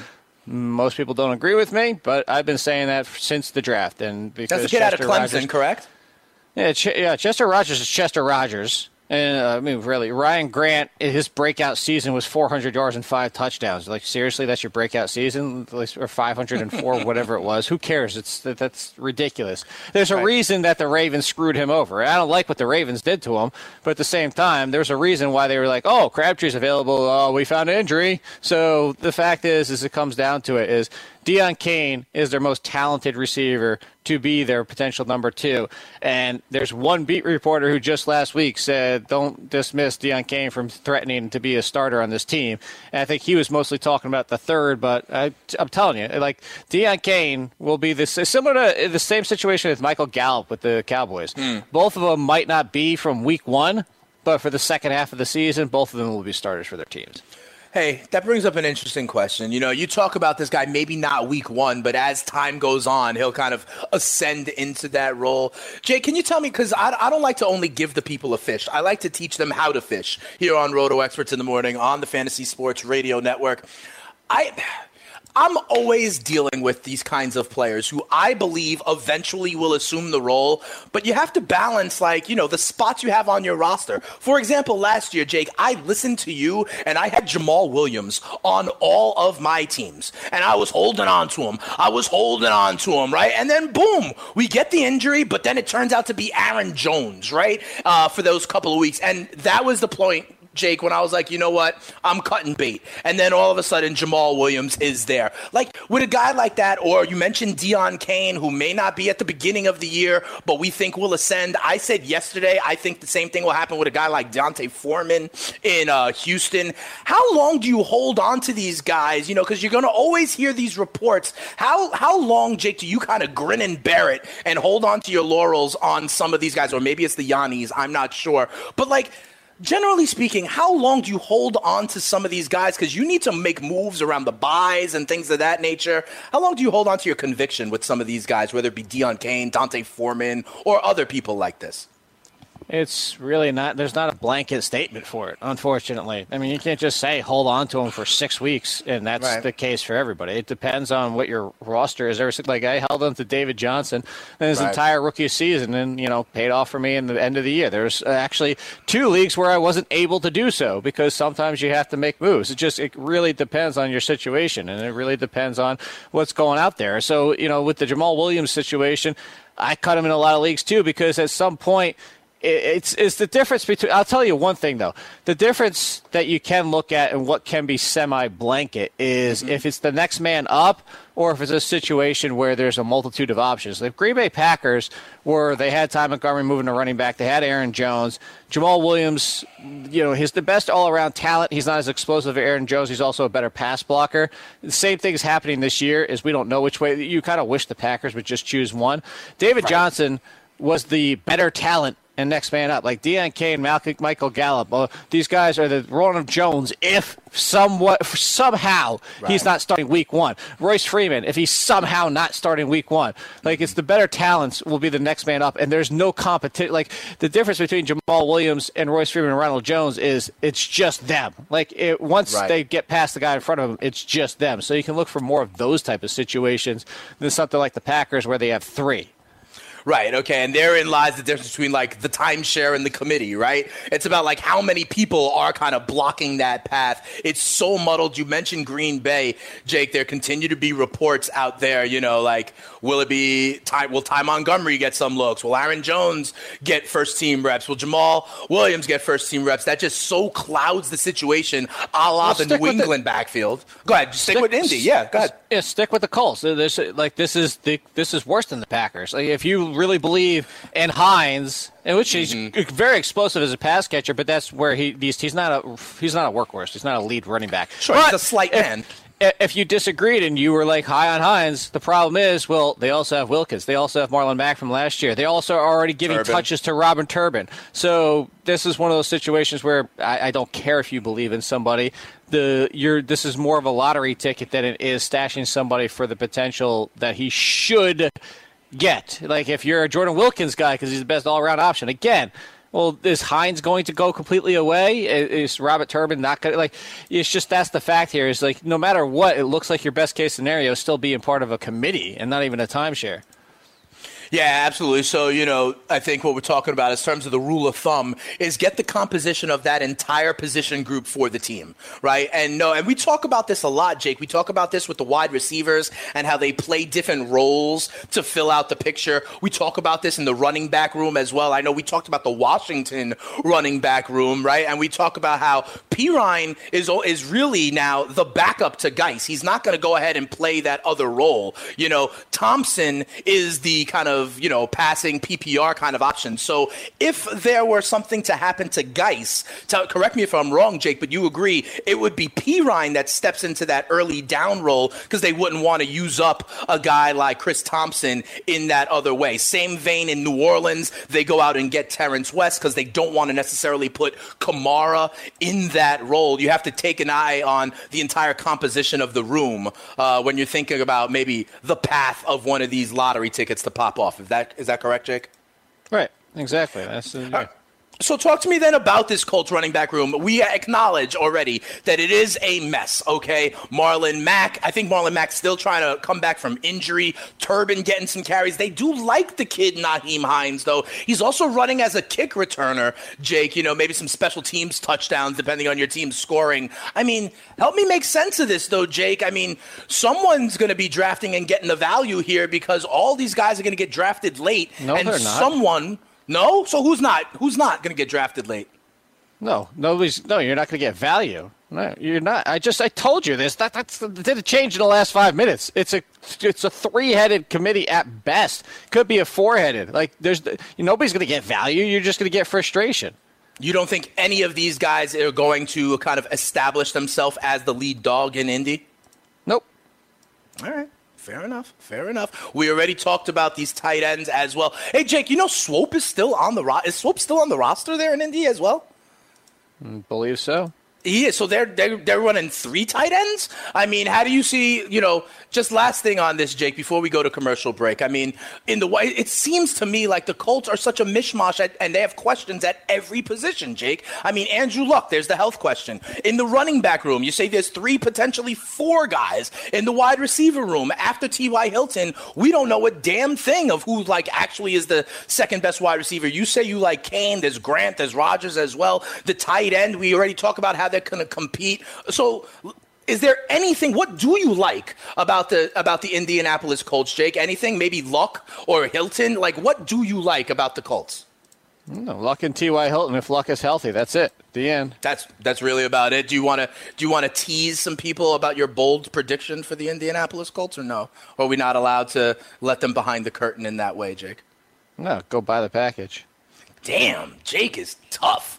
Jake is tough today. Listen, hey, I was talking to the King, Scott Engel, in the first hour, Jake, and he said this Roto Experts exclusive edge package is dropping this week. He said there's about 30 articles as soon as it drops, and I know that you are, kind of a big deal when it comes to writing articles, editing articles. Can you give the people just a little bit of a preview? What are some of the articles that you're seeing coming across your desk that if people go ahead and do get this Roto Experts exclusive package, what are some of the things they're going to be able to get? Just listen to the show yesterday and they'll know. Do you want to remind the people, Jake? No, they should listen to our show every single day. This is what happens. You get penalized if you don't listen. No, wow.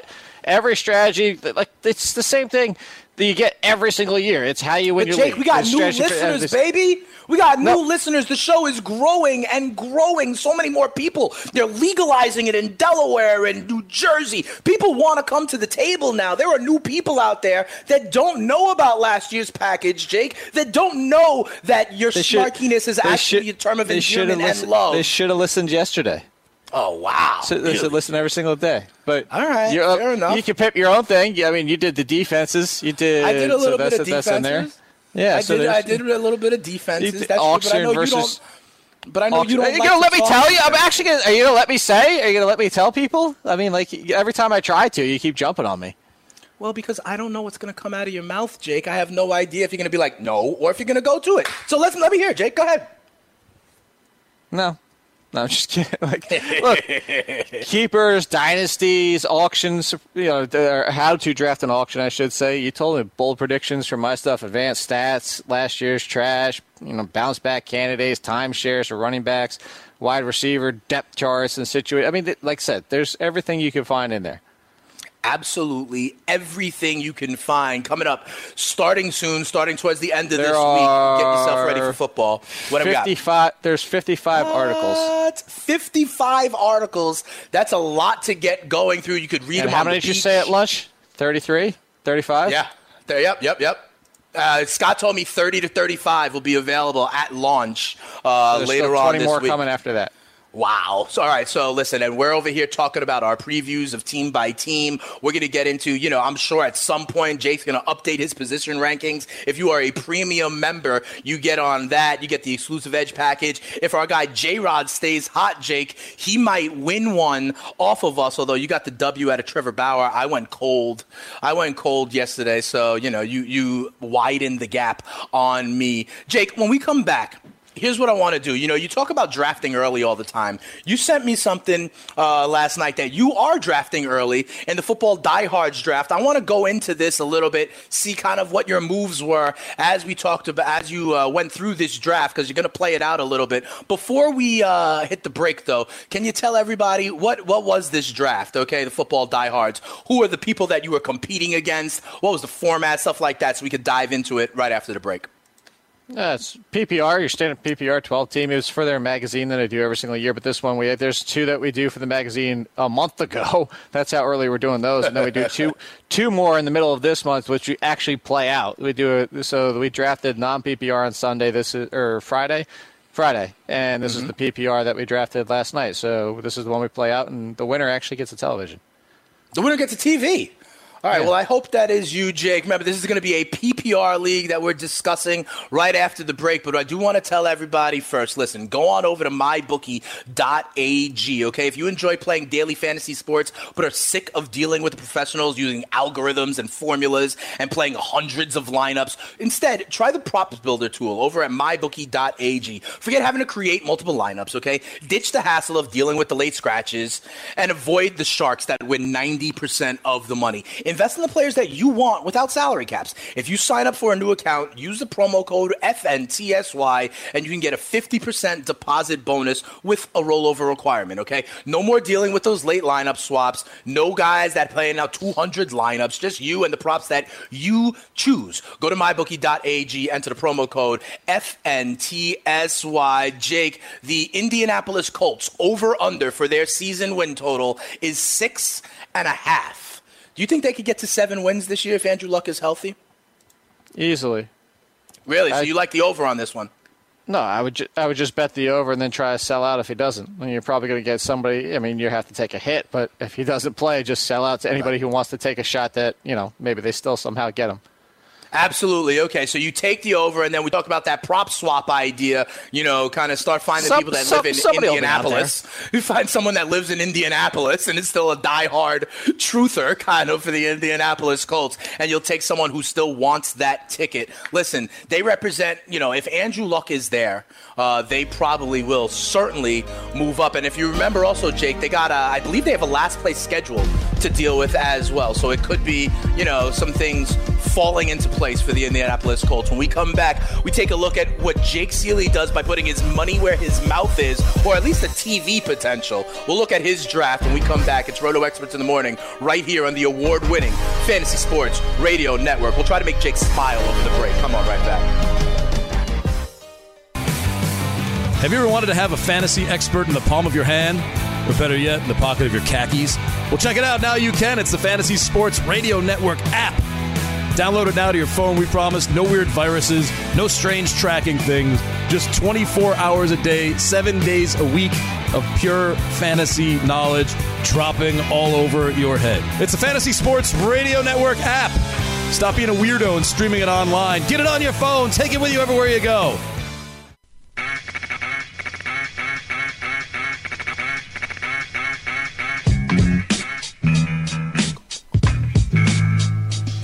Welcome back. It is Roto Experts in the Morning right here on the award-winning Fantasy Sports Radio Network. You got the spitting statistician and the all-in kid, Dane Martinez and Jake Seeley, making it pop. Hey, Jake, this is a little Most Def. It's called mathematics. Are you familiar with Most Def, Jake? Yep, I didn't even need you to tell me that. Ah, fantastic. All right, Most Def, little Talib Kweli action.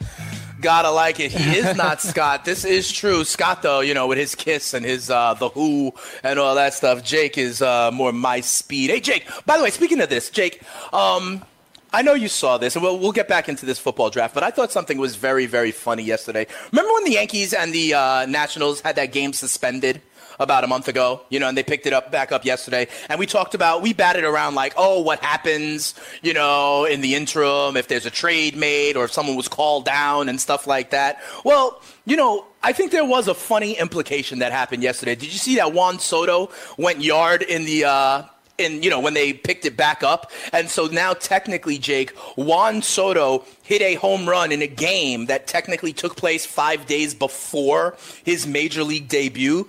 So from now on, I'm calling Juan Soto the DeLorean if he goes 88 miles an hour, 1.21 gigawatts. What do you like? I just thought that was a funny wrinkle, huh, Jake? Yeah, I think everybody was making a similar joke though, so you're on board with everybody else there. So I'm not saying that I'm blazing a trail here or anything. That's not what I'm saying. I just saying that it's funny. And actually, if you look in the stat books, he's going to have a record of getting hits in AA and the major leagues in the same day. So people are going to be confused. I mean, this will be like 10 years from now. People are going to be looking this up, and we can explain it to them. We can explain what happened. We can explain how somebody has a home run before they played in baseball. Technically, he has a home run before he played in the majors because this technically, it's not like that was his first at bat. That was technically, he doesn't exist. Exactly. I thought that was very, very interesting. That's why I'm calling him the DeLorean moving forward, Jake. But here's the funny part to me. We have our guy JP that was producing on Friday and Monday. Juan Soto himself. If I called him the DeLorean, do you think he'd even get that reference? I don't know how old JP is, but I'm guessing no by the way that JP's in college. He's in college right now. These are kids that were born in like the late 90s at this point. I just think it's crazy. I'm old. I don't know about you, Jake, but I'm just feeling older and older when we get these references and I see a kid that's 19, kind of in the show already. I don't know. Do you feel old or do you feel spry and fresh and ready to go? I feel spry and fresh. It doesn't bother me. That's right. Yo, Bavona, can you please clip that? I want to hear Jake saying how spry and fresh he feels and with all the enthusiasm that he said it with. All right, Jake, let's go on over here to this football diehards draft. What do we got here? A 12-team league, it looks like. We got a 12-team league. You talked about it before as PPR. I want to ask you, I'm not going to start where you think I am, Jake. I'm going to start with something you're like, and you're probably going to be like, man, yeah, of course, but we shall see. We talk about when you draft early, on some level, you have to make some kind of speculative picks, right? So I look at your 11th round pick and I look at your 13th round pick, and I think there's some kind of speculation there, quite frankly. You draft Dez Bryant in the 11th round. You draft Jordan Matthews in the 13th round. We talked about how Jordan Matthews may be a beneficiary of the Edelman PED suspension. Dez Bryant's gonna find a team when an injury happens eventually. What's your thought process in making these two picks? Are these guys that you think, listen, you're just kind of taking that ticket now, thinking that, again, like we just said, that you could flip it later on? Are you kind of just speculating on these two guys? Well, it's obviously it's speculation, and Sure. It's going to go back to this. This is also what I tell people all the time to do with your bench. You can have one or two players on your bench that you need for bye weeks, or that you have, maybe that you're drafting people with injury risk and you want a solid backup like fifth wide receiver because in a PPR starting four wide receivers, or you want a third or fourth running back. You want somebody you can rely on if something goes wrong, if everything breaks wrong. Drafting right now, like a good example might be, I don't know, T.Y. Hilton. You drafted as your number one wide receiver, so now you draft, three more solid wide receivers to make sure just so. So anyway, that all being said, when you're looking at your bench, outside of a scenario like that, your bench needs to be upside. Your bench needs to be people who could turn into wide receiver threes or better, or running back threes or better. I'm going to joke about it because I've always done it, and I love the guy. He's a great player, but at the end of his career, I call it's the Greg Jennings rule. When was Greg Jennings ever getting into your fantasy football lineup? He wasn't. He was averaging 5 points a week. He was somebody you just left on your bench, and it's like, oh, look, there's Greg Jennings. Oh, it's a bye week. I guess I'll plug him in. And all he did was sit on your bench for 15 weeks out of the season. And it's like, why do you own somebody like that? You can find that person on the waiver wire. Same thing. That's what you do in a draft. I'm drafting Dez Bryant. Why am I drafting Dez Bryant and not Geronimo Allison? Well, Geronimo Allison's what best case scenario is third wide receiver, and he's getting you 6 points a week. Danny Amendola, same thing. I mean, you could go down the list. LeGarrette Blount. Why do I want LeGarrette Blount on my bench? Am I ever going to put LeGarrette Blount in my lineup? No. So that's the point. Is Dez Bryant should sign somewhere as a number 2. And even if he's a number 3 and needs to push to a number 2. In the 11th round, that's the gamble. Jordan Matthews in the 13th. I was already doing the Jordan Matthews thing before the Edelman suspension because it's a new wide receiver with the Patriots, with Tom Brady. What they do to wide receivers all the time, they sprinkle their magic fairy dust on them and they become amazing.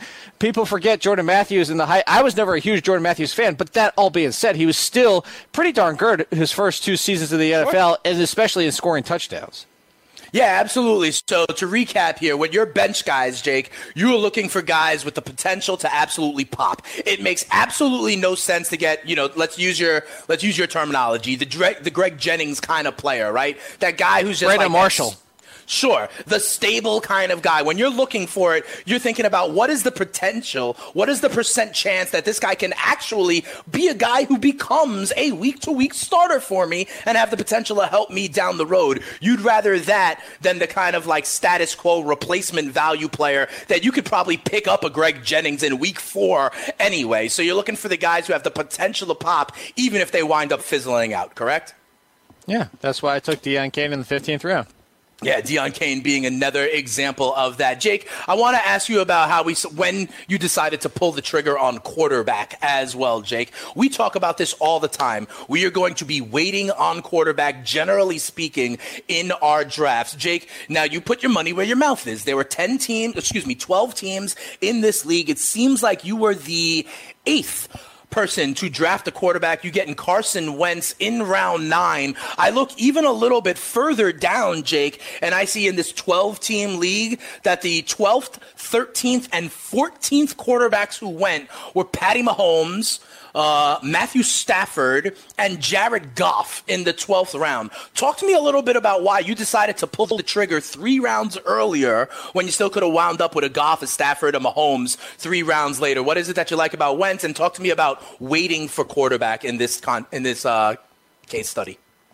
Well, I don't think Goff and Mahomes deserve to be in the same conversation with Carson Wentz. The only person that group that you mentioned is maybe Matthew Stafford. It has nothing to do with really the fact of I wanted to take a quarterback around 9, but it's what I tweeted out during the draft last night. If people are going to keep letting Carson Wentz fall into the 8th or 9th round, I wait on quarterback as much as anybody, but in the 8th and 9th round, I guess I'll just own 100% of Carson Wentz, and that's at this point of the season. If Carson Wentz plays week 1, he's going to be drafted. He's going to be overdrafted. He's going to be going in the 5th or the 6th round, which is where I don't ever take quarterbacks unless your name is Aaron Rodgers, and Aaron Rodgers is still going in the 2nd or 3rd round like he always does. Like even in a draft like this, Aaron Rodgers went in the 3rd round, I'm pretty sure. It's just insane to me, or the 4th round with the Deshaun Watson. So I'm never doing that. So I don't ever get to own Aaron Rodgers, Deshaun Watson, Tom Brady. I just don't get to do it. Right. Once I get to the 8th round, I'll consider. So 5th round is where I start thinking about Aaron Rodgers, maybe Deshaun Watson, although I'd still wait on Deshaun Watson. 7th round would be kind of like if Tom Brady fell, if Deshaun Watson definitely fell, Russell Wilson. So now we get to the right. If we get to the 8th or 9th, well, I took Cam in the 8th round of another draft. You start talking about the 8th round. If I have 3 running backs, 3 wide receivers, and either a 4th of either and a tight end or a tight end, then I'll be like, you know what? If you're going to give me Cam Newton or Carson Wentz on the board, I'll do it. And that's why. I mean, Carson Wentz sitting there in round 9 is just stupid in my opinion. Yeah, fair enough. And you talk to me. Now let's talk about the top of the draft here, Jake. You know, you're saying you're getting your – listen, I agree with you, okay? We've talked about this a lot. Quarterback we wait on. Tight end, unless you really want to get one of these top guys, the Gronks, the Kelseys, you can wait on them as well. Now there's plenty – Kyle Rudolph, 8th round all the time. Just do it. I love it. I love it. Any Minnesota Viking I love because I can say their nickname as well, Jake, you know. So you wound up with Kyle Rudolph, the Red Zone Reindeer. I like that. Talk to me about the first, at the top of the draft, though. Are you ever locked into kind of, I want to go running back, or I want to go running back, wide out, those kind of things? Do you believe in the 0 RB kind of theory? Are you ever approaching a draft like, I want to go this way, I want to make sure that by the end of round 3, I have 2 wideouts or whatever the case may be? Or are you just completely letting the draft come to you and whatever you see on your board? Or do you actually want to be like, listen, I need my workhorse. I'm getting a running back in round 1. Do you have a locked-in approach, or do you just kind of let it come to you? No, it's always been bell cow running back. In the first 2 rounds, I need to come out with a bell cow running back. And a bell cow running back doesn't have to be a bell cow in real life in the fact that they're getting 20-25 carries a game.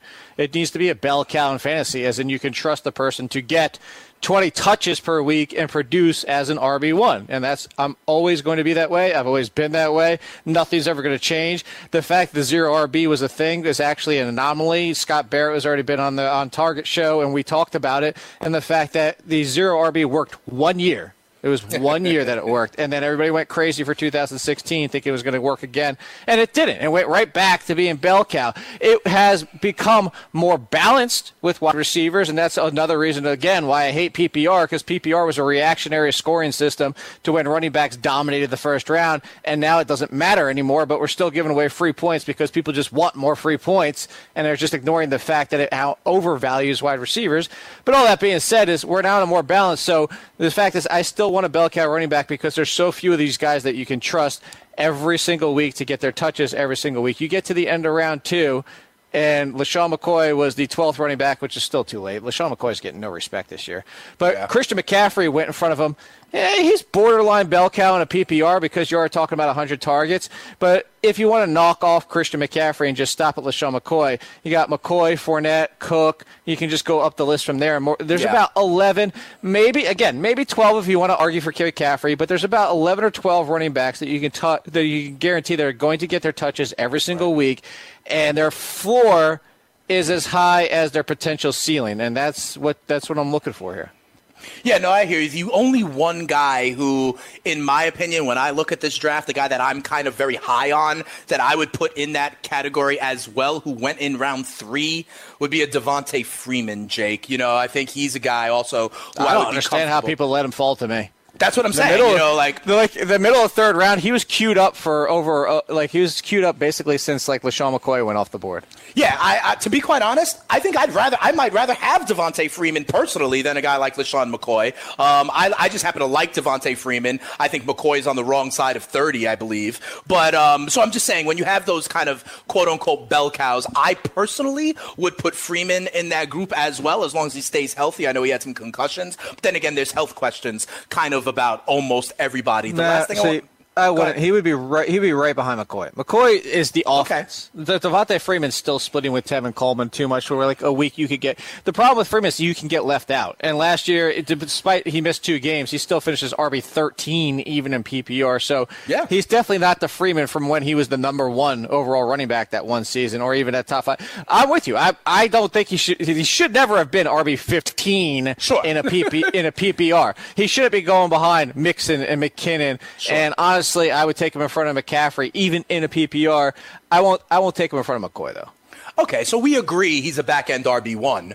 We agree on that, and we could kind of split hairs. Personally, Jake, you're right. He is the offense in Buffalo, but if I'm playing the Buffalo Bills, I'm literally putting 53 men in the box to try to They've done it for the past 5 years. It hasn't stopped them. Hey, we shall see with a rookie quarterback as well. Who knows?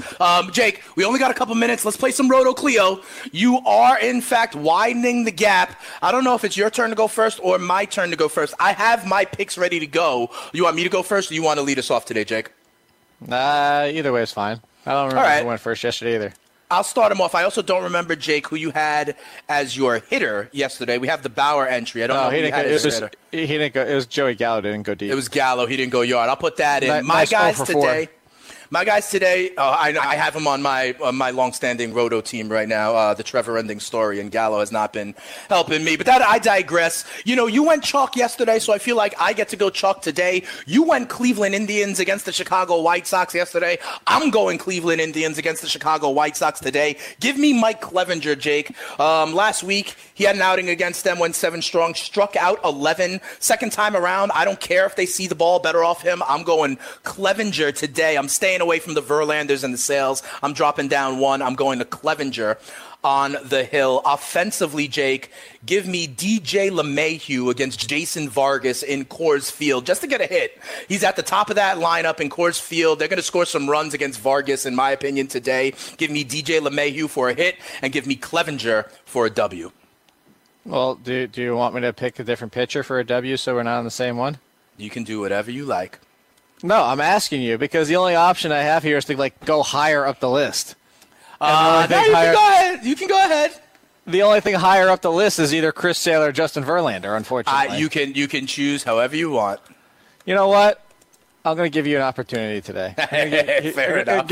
I'm going to give you a chance to play catch up. A chance to close the gap. All right. How about that? I'll be nice. So for home run, I'm always going to go home run, and I'm staying with the Colorado. It's Nolan Arenado against Jason Vargas. There's not a question there in my mind. Just Jason Vargas in Colorado, lefty and righty. That's easy. Got it. So, all right, I'll go a little bit deeper. I'll go because you know who else I like to pick on is Sal Romano for home runs. You remember that? I told you every single time. You do.